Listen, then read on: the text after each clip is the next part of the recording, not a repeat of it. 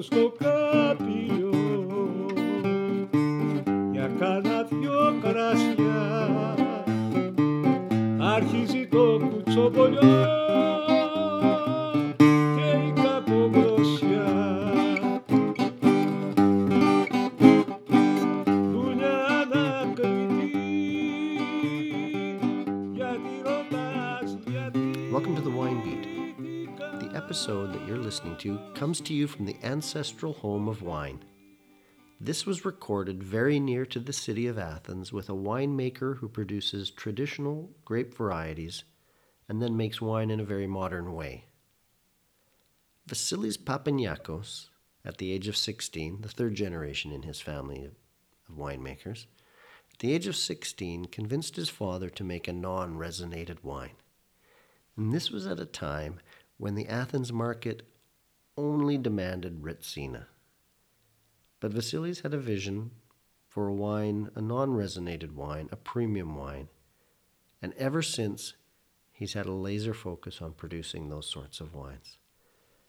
And so what he does, and this is the cool part, is that he focuses on single varietal wines. So each of his wines only has one variety of grape, and the reason he does that is because he wants those wines to express what that land will do.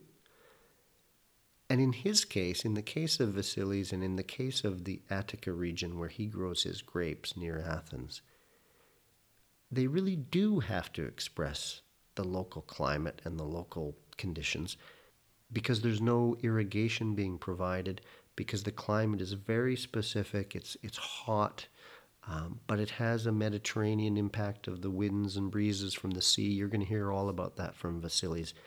This is pretty cool stuff. Vassilis is going to tell you about how he's trying to find treasure in the grapes he grows and the wines he produces. By using technology such as cooler fermentations and a little bit of skin contact, he believes he can tease out the essence of these wines. There's something that really touches your soul about listening to a winemaker like Vassilis, talking about his family, talking about the challenges of being a farmer, talking about his winemaking. You can absolutely feel the love that goes into what he does. I'm sitting with Vassilis Papagiannakos in the Papagiannakos winery. We're in the Attica region, just on the outskirts of Athens. This is a lovely opportunity for us to talk about the wines of Greece and the Attica region in particular, and the Papagiannakos wines. So thank you for the conversation. The pleasure is mine. It's a great pleasure to talk about our region, our family history, and always it's good to tell to people the story of the region, because, as you said, Attica is a historic place because Athens is in the proximity of 25 kilometers. So always our region is surrounded by the sea. Is like a peninsula, and a lot of things happen in ancient times in our region. So it was the main vineyard of the Athenian market for thousands of years. So it's good to have people here like you that they can spread the good words about the history of our region. We'll ask you to tell us more about the history. Your grandfather first started producing wine here around the turn of the century. Actually, my grandfather was the one who built the first winery, but all my ancestors used to be grape growers, like everybody in this region from antiquity, because this was always the vineyard of Athens, was the backyard of Athens, the vineyard of Athens, and always supplying from antiquity the Athenian market. And so everyone here was a grape grower. My grandfather built. He immigrated to United States, to Chicago, for 10 years, and he got more money. He got back. He bought more vineyards, and then he built up the whole vineyard. And what year did he return from Chicago? 1910.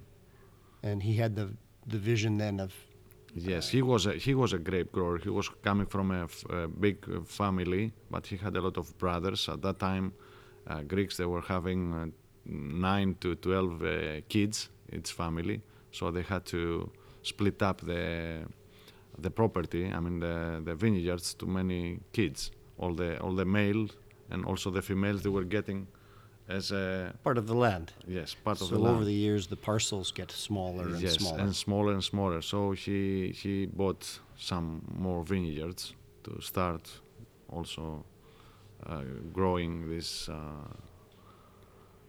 Was it his vision to make wine, or was he still thinking more in terms of vineyard and just grape production? He started from grape production, but also he built a winery. He wanted to vinify himself and then sell the wine directly to some taverns in Athens. That was the big market for that at that time. And he was carrying the wine in barrels, actually, in wooden barrels with a horse in a carriage Into Athens. and it was taking almost 24 hours to go with a horse with a carriage because the road was Wow. bad. Was not like today, you know. Of course. Thing was much more wild, you know. Fantastic to imagine it. So horse and carriage with some barrels on the back. Yes, and absolutely. he would stop at the taverns that were buying his To product. deliver the wine and come back. What would he have been growing at that time? Would it have been Savatiano? Was actually was even for my father who took over in 1950 or somewhere there, 45 to 50 after the Second World War. Yes, even my father was cultivating only Savatiano. Only Savatiano and producing resinated wine, the well-known Recina. Yes. Because our region is used to be, it is actually, is the birthplace of Recina. Recina was made, the original Recina is made with Savatiano in our region, which is called Mesogea. Our region is also, the formal name is Mesogea. That means Gea is the land. Like we say geography is that word. Mesogea means the land which is between two seas. So it's the Saronic Gulf on the one side and the Aegean on the other. So the middle land, which is between the two seas. And it's famous for the Recina. And the Recina was always... and it was invented here. It was first invented vinified here. in Athens. And is supposed to be with Savatiano. So my grandfather and my father were producing only Recina. When I convinced my father when I was a kid, at the age of 16, I asked him not to put resin, because we collect the resin from the pine forests of our region, from the pine trees. Mm-hmm.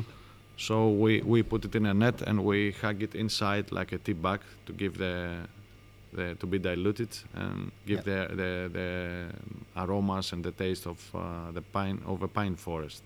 Like an infusion. Like an infusion. And when I asked him not to put resin in one of the barrels, the wooden barrels of 1,000 liters, it was vinified on those. Okay, I succeeded, so he said okay. But the name of that wine was without resin. It's arecinoto. Arecina? Arecinoto. That means without resin. It's the depriving A. And that was the first time it was made.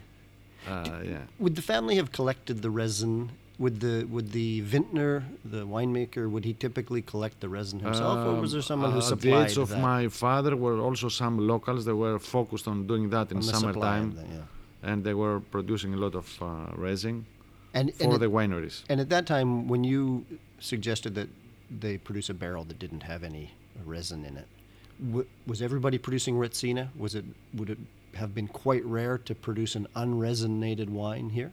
Yes, it was very unusual to produce white wine, to produce just Savatiano without resin.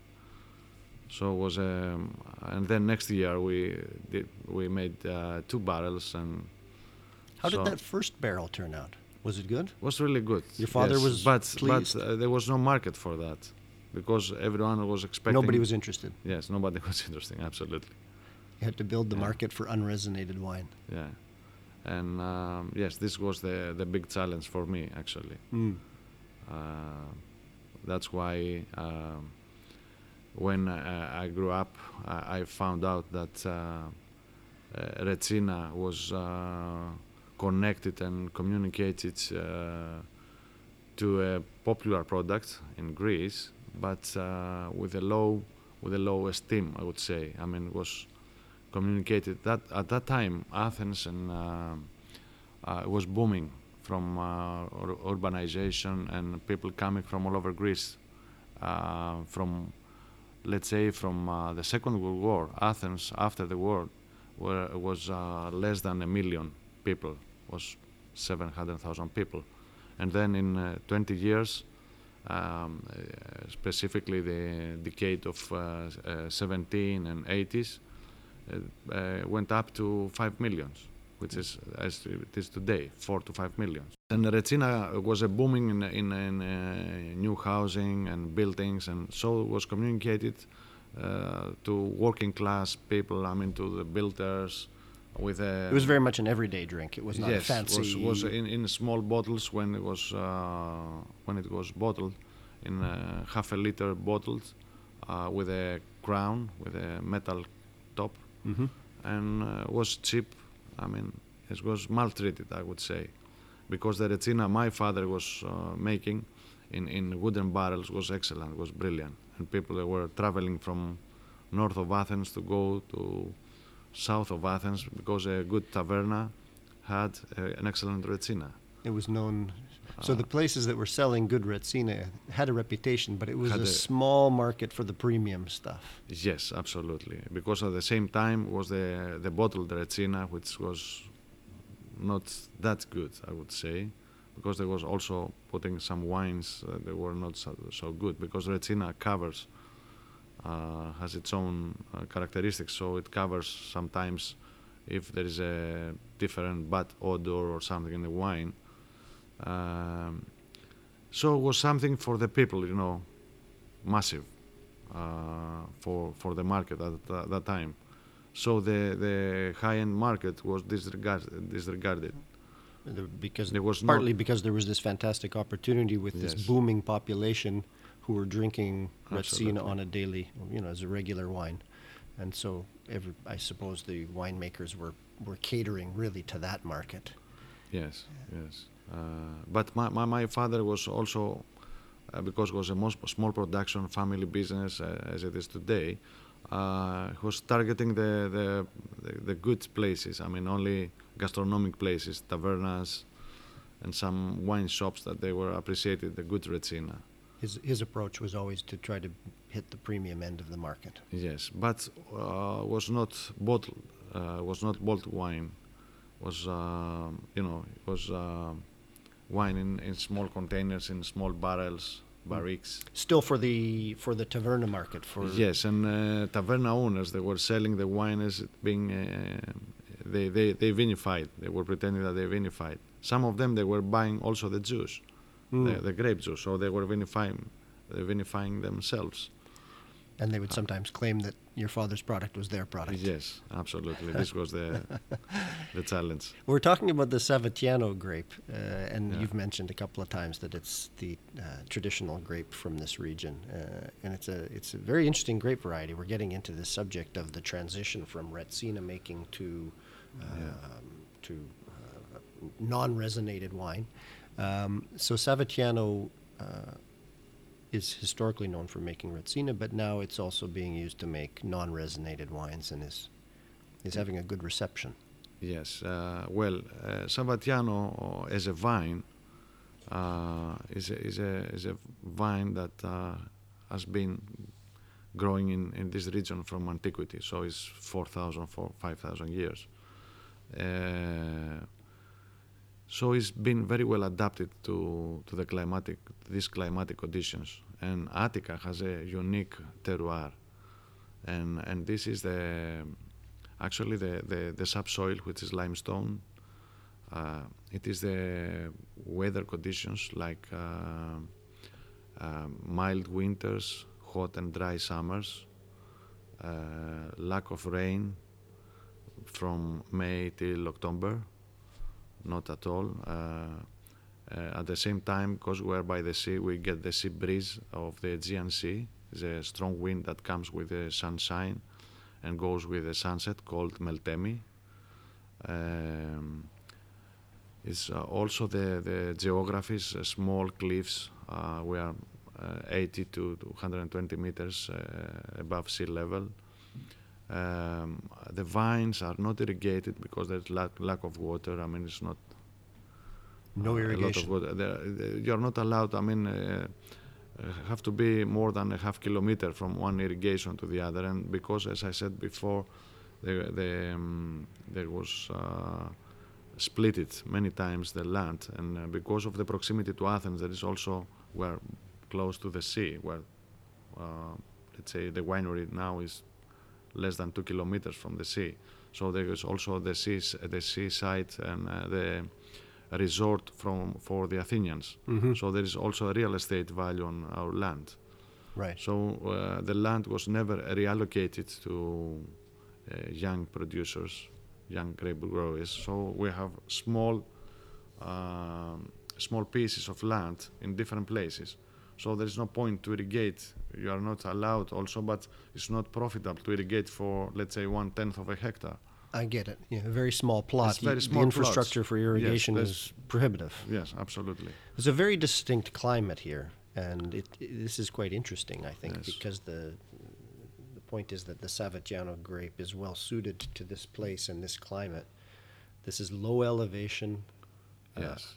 relatively hot area, so you don't have the benefit of some cooler weather. No, we have a minimum, for instance, a minimum of 320 days of sunshine in our region.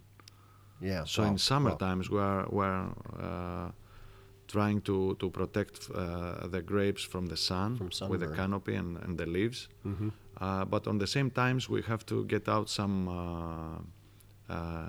leaves from the side that the wind comes, and we are very lucky because 97% we have north winds.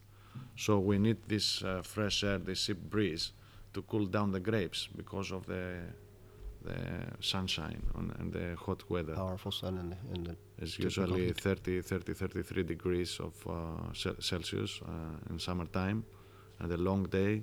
So we need this fresh air to cool down the grapes, but also the leaves to protect from the sun. So we see in each parcel, in each vineyard, we see how the sun goes around and the sun exposure.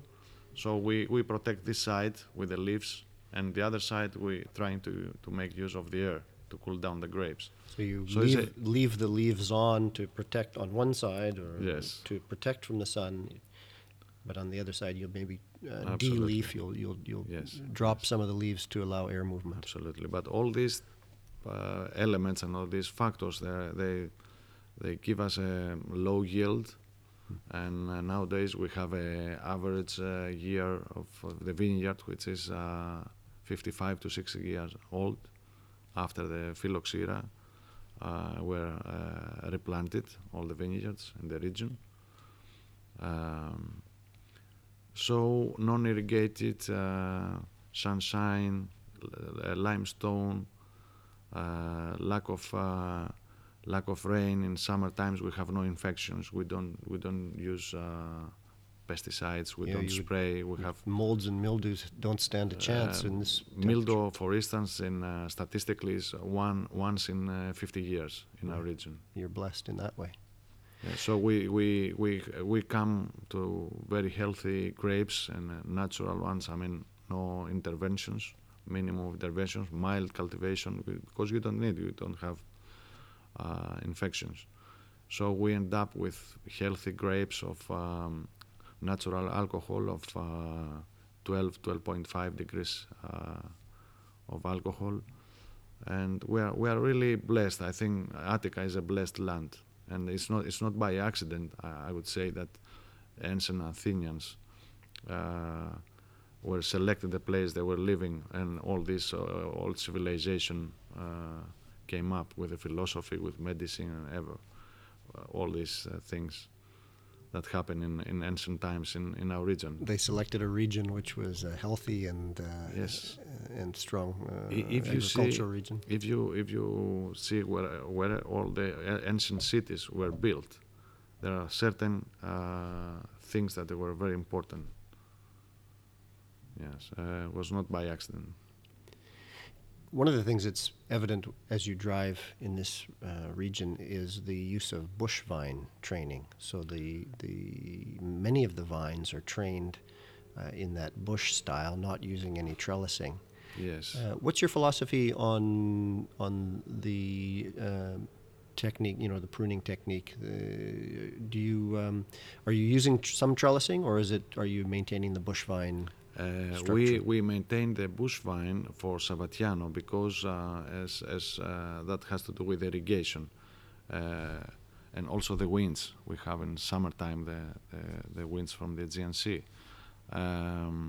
When it is bush vine, is smaller vine as a tree, so it needs less juice inside and less effort to maintain a.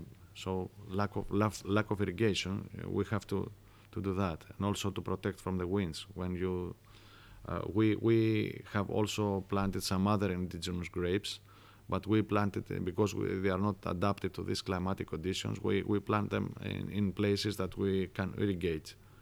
So we put them on wires. We train them because we can supply more water. And sometimes, but also because there is a strict regulation about the use of water.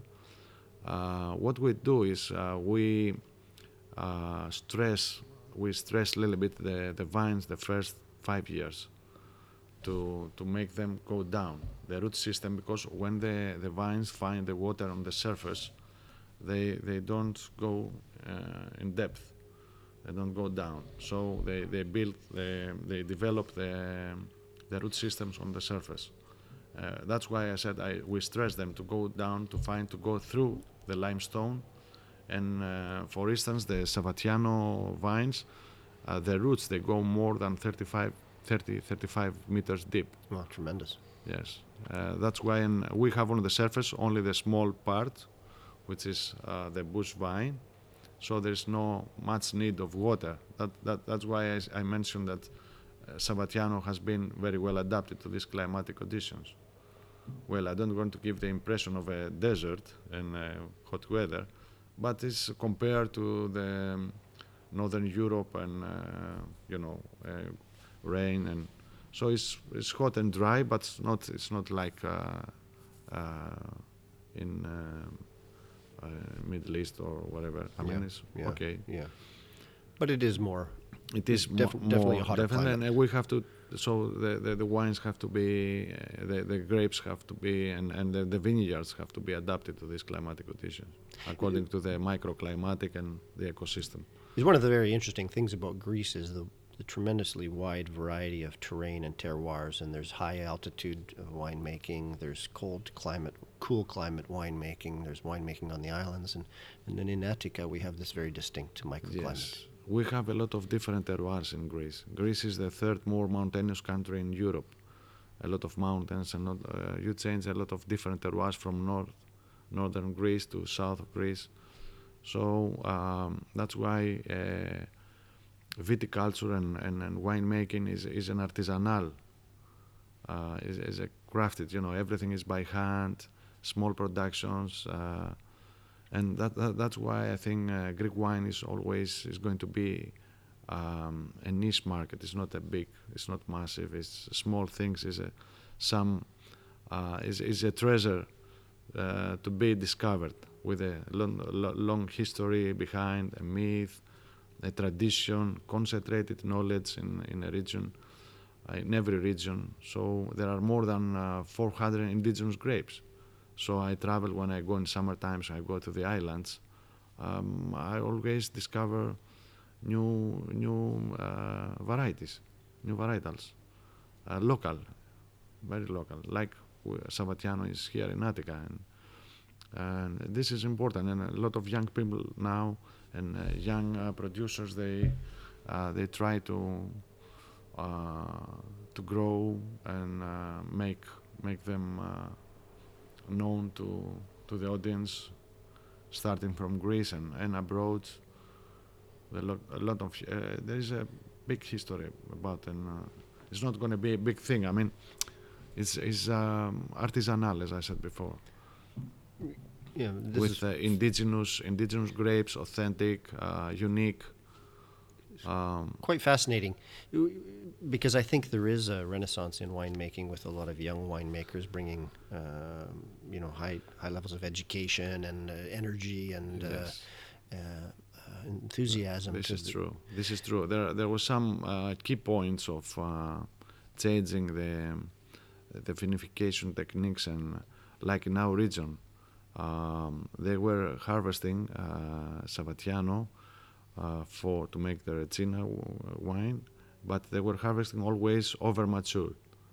This was a misconception, and it was a bad habit. They were allowing the grapes to ripen. Yes, they were much. overripe. They were overripe. Because the taverna owners in Athens, they were asking for wines to be 14 higher alcohol levels. Higher alcohol levels, absolutely. So they had to keep them, not to harvest on the right technical maturement. They didn't take care. They didn't count like we do today, the pH and the acidity. They were just looking only for high sugar levels, the high sugar and high alcohol. potential alcohol. Yes, potential alcohol. Absolutely. Interesting. So we changed that, and another big revolution in Greek wine was the use of stainless steel tanks having the ability to have cooling jackets, because we start harvesting beginning of August, which is hot, it's summer, and the fermentation was going up to 35-40 degrees Celsius. Now we supply cold water. We have refrigerators. Also, we're cooling down the grapes, and for 24 hours we put the plastic craters with the grapes in the fridge for 24 hours. So we do the skin contact maceration, and then we use during the fermentation we use these tanks with the temperature control. So the fermentation takes place at between 16 and 17 degrees Celsius. Is this the Savatiano particularly that you're talking about? No, all over Greece that happen, specifically in south of Greece and the islands, because when you ferment the wines between, let's say, 16 and 18 degrees Celsius, you retain the aromatic profile of the grape variety and also the natural CO2. When you go, like my father was going around to 30 degrees Celsius, was losing the aromas, also was overripe when they were harvesting, and they were also losing the acidity because of that, and also no CO2, natural CO2. So it changed the profile. I mean, all this treasure came up because of the right movements, the right vinification, and the right time of harvesting. Small things, but very important. They changed the profile of definitely in our region, because there was no ability. I mean, they were using. My father was using wooden barrels on the underground, and also some cement tanks, just to get the temperature of the earth. But was high. It was over 25 degrees Celsius. Was 28, 30. Too hot. So now we control absolutely. We have automatic systems. We control it, and we say that tank has to be fermented at 15 degrees, and that's it. Yeah, you control the And characteristics of the fermentation, yes. Yeah. and you can maintain some of the CO2 so the wine doesn't become oxidated. But you mentioned skin contact, and I was interested to hear more about that. Is skin contact important with the Savatiano grape? Yes, all of our grapes, we, as a winery, as a domain, we produce, we have, Savatiano is our main grape, but also I have planted Malagousia and Assyrtiko, so I work with 3 indigenous grapes. And also I have planted some reds, the Agorgitiko, and also some international grapes, like I have some vineyards with Merlot and Cabernet Sauvignon, and I produce some, let's say, less than 10,000 bottles of each of them. And yeah, this is the grapes we have planted. The skin contact is interesting because in many We apply the skin contact on whites. I mean, we harvest early in the morning. Mhm. Everything is by hand, and we put the grapes in plastic 20 kilos containers, and we put them directly to the fridge, and that makes some cracks on the skin because of the sudden drop of temperature, some cracks on the skin of the grape, of the berries, and that gives releases more aromatic esters. It's fascinating. It's fascinating. Yeah, and Because in many cases with white winemaking, you press the juice off the skins right away to minimize, with Chardonnay, with the Sauvignon Blanc, with many varieties, you tend to minimize the skin contact and get the juice off right away. But because of the varieties you're working with and the characteristics you're looking for, you prefer to have some of that skin contact. And yeah, for us, I think it's good. Gives more aromatic. Savatiano is not aromatic grapes. Okay. It belongs to non-aromatics, like the Assyrtiko. Malagousia is an aromatic or semi-aromatic grape. But we use that method, and then the next day we destem. We get only the berries, and we press, and we get from the pressure we get only the free run. And this also then is fermented in low temperatures. So all of your fermentation because of the heat of the region, I mean, when we harvest, August and September is quite hot here. Mhm. We think that using all these methods, skin contact and the refrigerator, and then cold fermenting in low temperature, it gives the wine a very fresh profile and aromatic, fruity. So Savatiano is getting, I think, is much better with that procedure. Are all of the white fermentations in stainless steel, or are there some fermentations in barrel? We ferment a Savatiano. We call it vareli. Vareli is the Greek word for barrel. So we ferment in barrel the Savatiano, and then we keep it there. We leave it there for 5 months. So we have a wine that is barrel aged, skin contact barrel aged, fermenting in new French oak every year. Okay, so there's some oak characteristic to that wine. Yeah. Interesting. We've touched on a number of the most important varieties that are grown in Greece, some of the main ones. Aside from the Savatiano, we've talked about Malagousia, Assyrtiko, Agorgitiko, a red. Maybe we should start with the whites. It would be interesting to hear your thoughts on those varieties and the characteristics of those varieties, their importance in Greek winemaking. Just to hear your thoughts. Well, I believe strongly. I'm a big supporter of indigenous grapes, and I think the international market looks for indigenous grapes. So each of those grapes have a organoleptic profile that people like. Like Savatiano, for instance, is more fruity, white flesh fruits on the nose, balanced acidity, long aftertaste, full-bodied. So it's a food-friendly wine, and this is the profile that people love it because it goes very well with the modern cuisine, the food. And also in Greece, but abroad. I'm really amazed by how people like it in other countries. And you're seeking that fresh style of Savatiano. Fresh style is great with salads, with fish, But when we talk about Malagousia, it's a floral, it's semi-aromatic or aromatic wine that gives more peachy notes, flowers. It's different. So it's very good with different type of food. Would say with pasta, white sauces. Also, you can have it with fruits. It's excellent. It's different profile.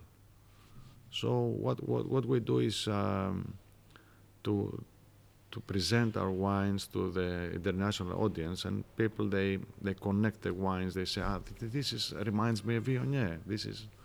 That one reminds me a Chardonnay, but has its own characteristics. And I'm actually I believe strongly on single varietals. I don't make any blends. That's interesting because Malagousia, for example, is often blended, sometimes with Assyrtiko.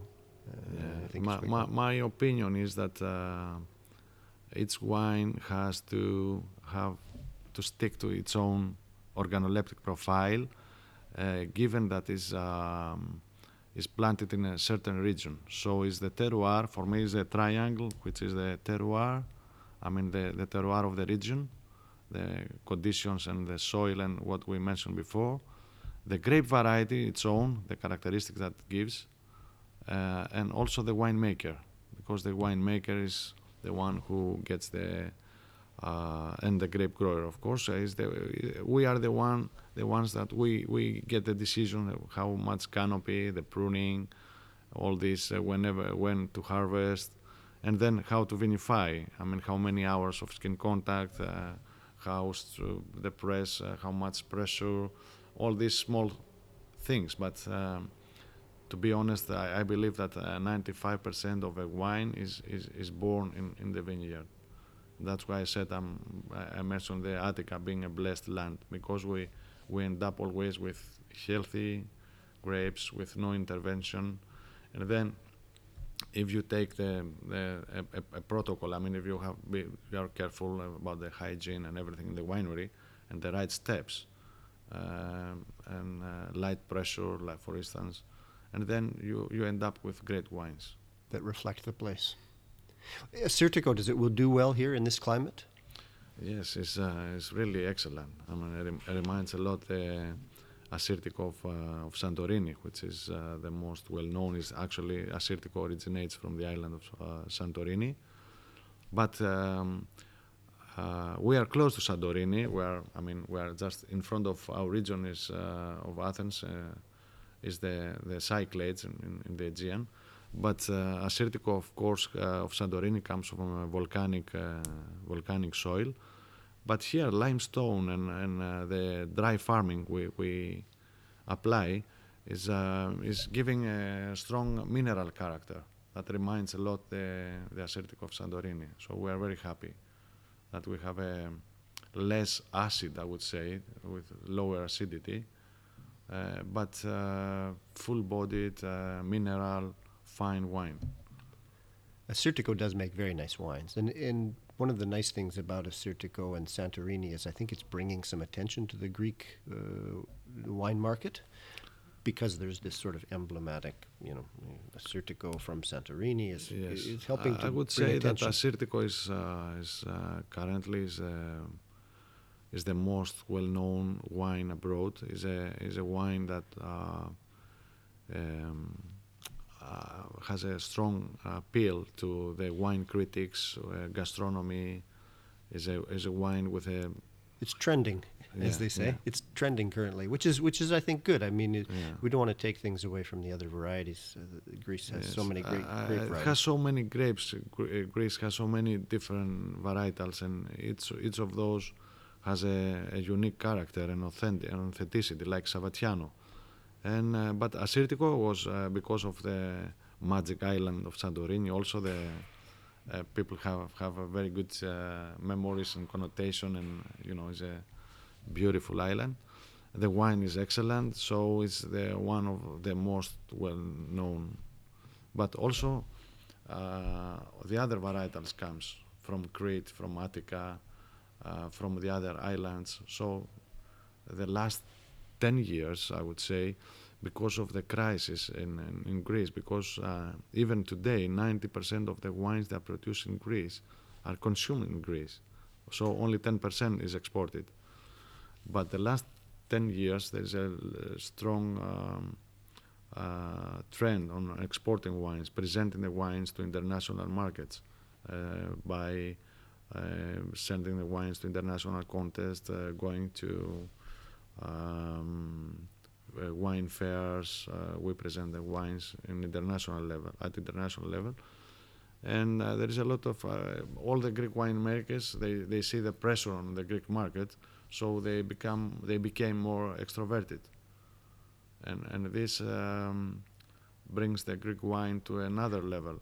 So the difficulties in the economy over the last 5 or 10 years has caused the Greek winemakers to push more for the export market. Absolutely. And they're finding success? They paid a lot of efforts, and they made a lot of efforts, and there is a great success. I think there is a momentum, a positive thing for Greek wine, because people find something new for them, but very old.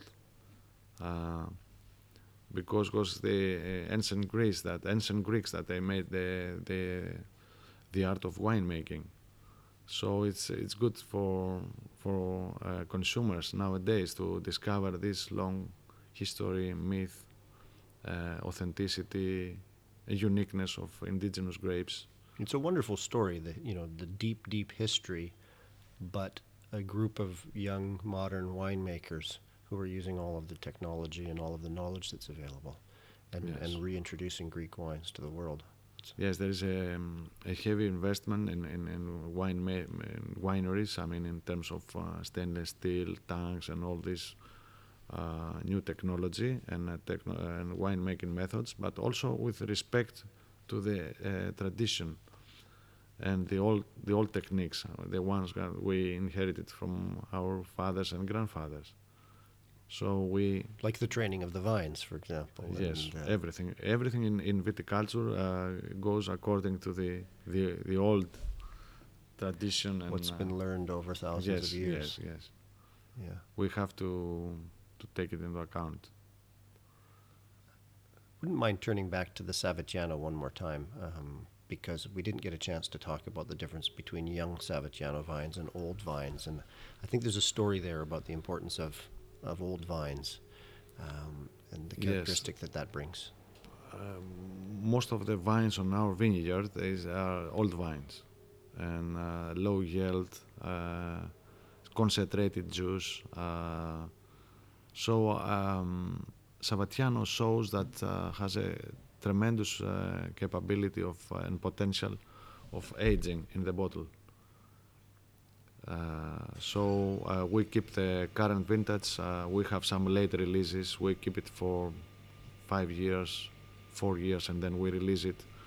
And because of, as I said, the root system goes so deep, I believe, and all these unique characteristics of our terroir, they give the possibility to evolve in the bottle without being in a barrel.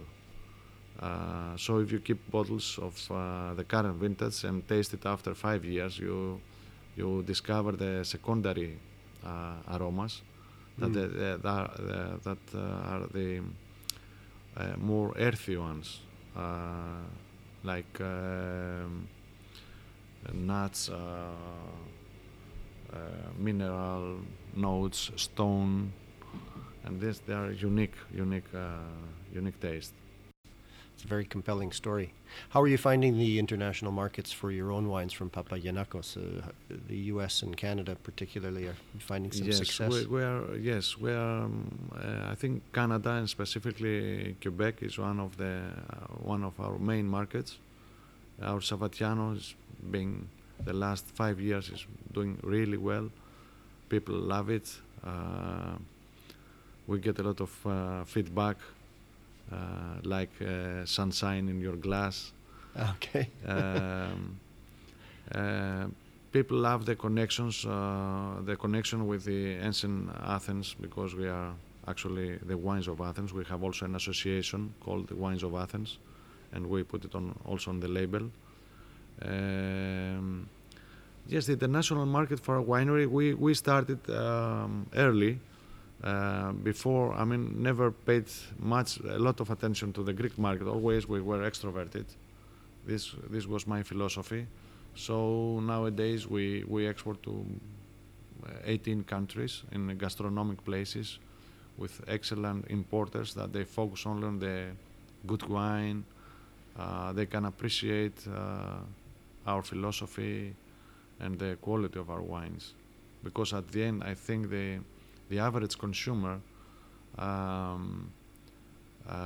judges the wine with their happiness. I mean, you have a glass of wine, if you enjoy it and you love it, this is it. I mean, it's not complicated to give all the fish techniques and blah, blah blah, read a lot of things.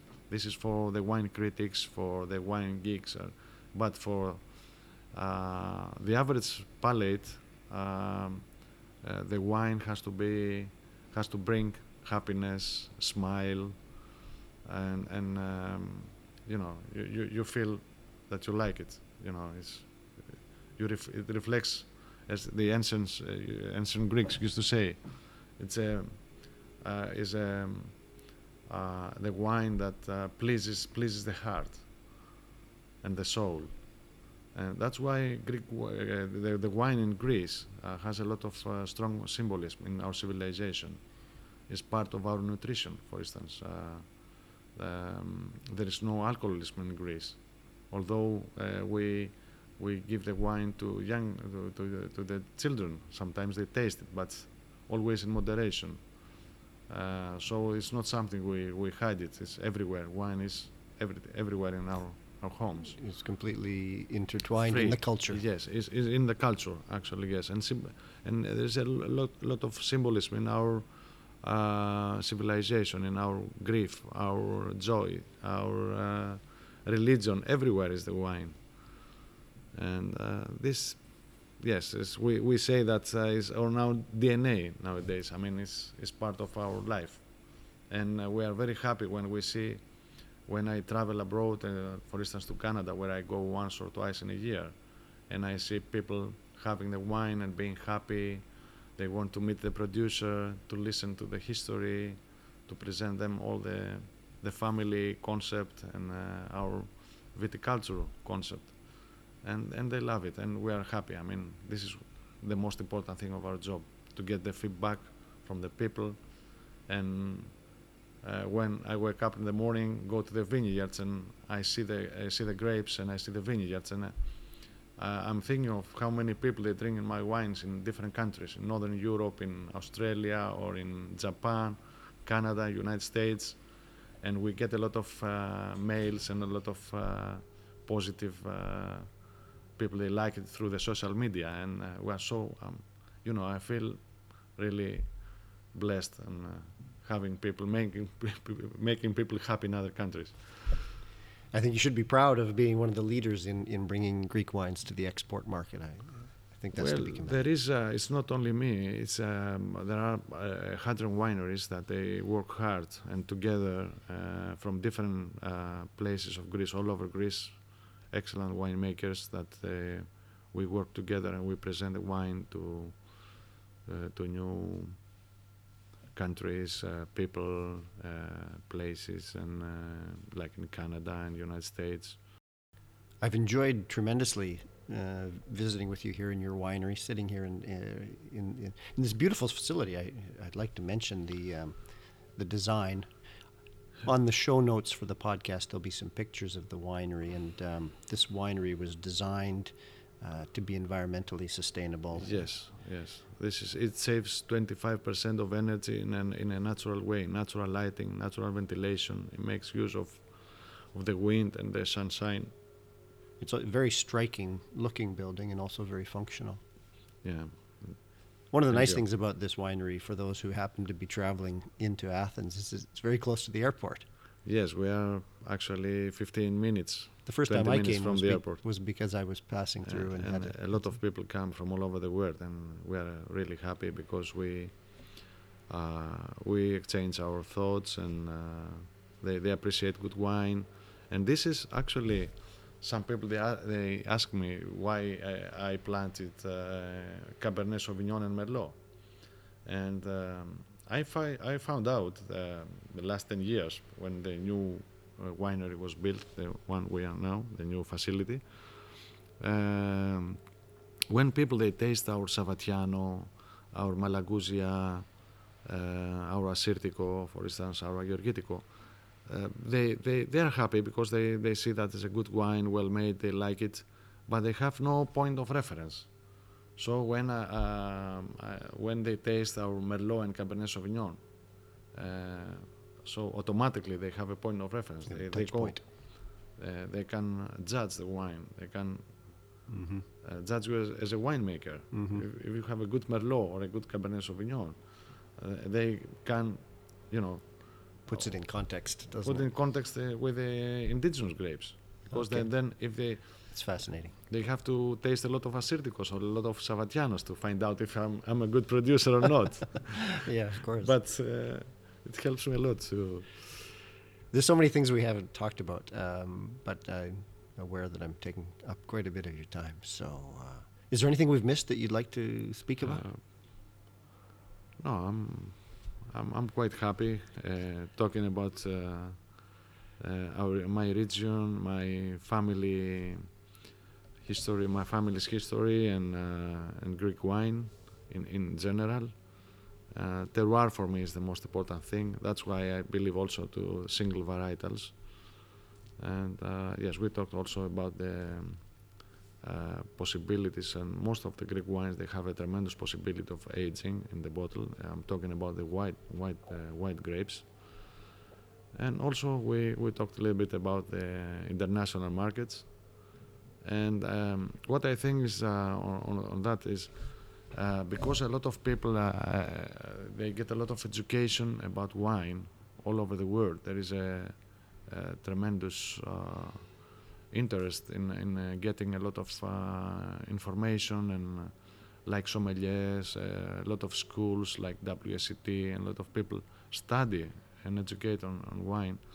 This is very important for Greek wine, because Greek wine can show to those people that the standard of quality and the purity, and it starts from them, that they know to rate the wines, and then we go to the average palate, to the consumer, which for me is very important, because sometimes But you need those ambassadors, as I think. there are, absolutely. Is a good We need point. some ambassadors, some people to explain those things. But for me, it's the average palate, the people that is now, the modern way of living. People, they go to their jobs, they go back home late, and they are always in a rush.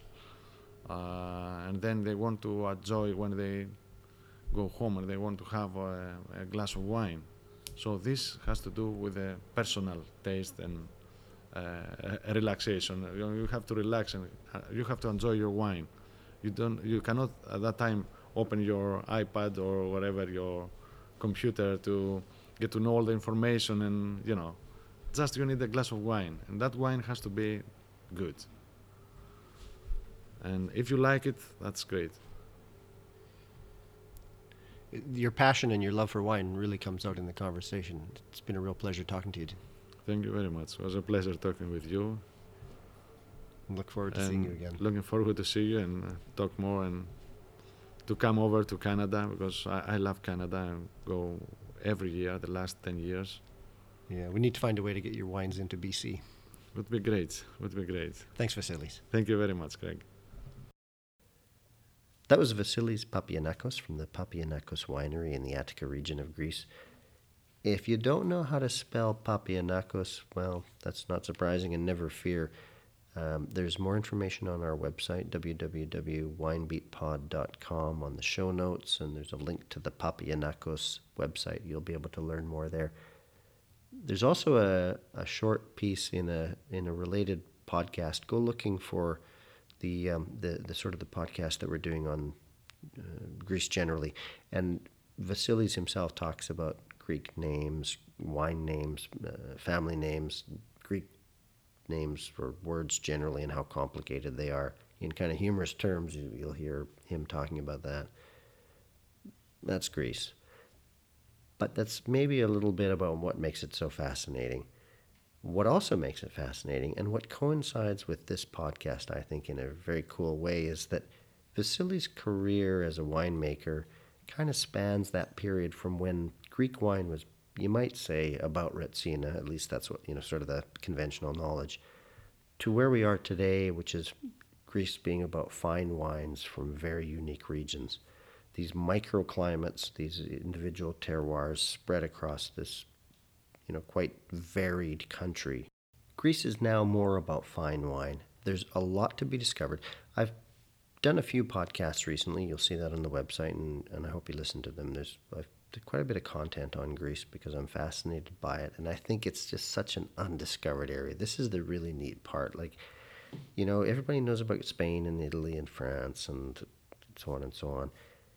Greece is basically undiscovered, and it's undiscovered in a magnificent way because the wines here are unique from varieties that are ancient and noble, and the wines are really, really good in many, many cases, and in many cases, pretty decent prices, and that's what we're looking for. So get out there and try the Greek wines. Again, www.winebeatpod.com is the website. Go and check out our other podcasts, the show notes for this episode, and everything else that we've got there for content. Look forward to talking to you next time. This is Craig for the Wine Beat. Talk to you soon. Bye.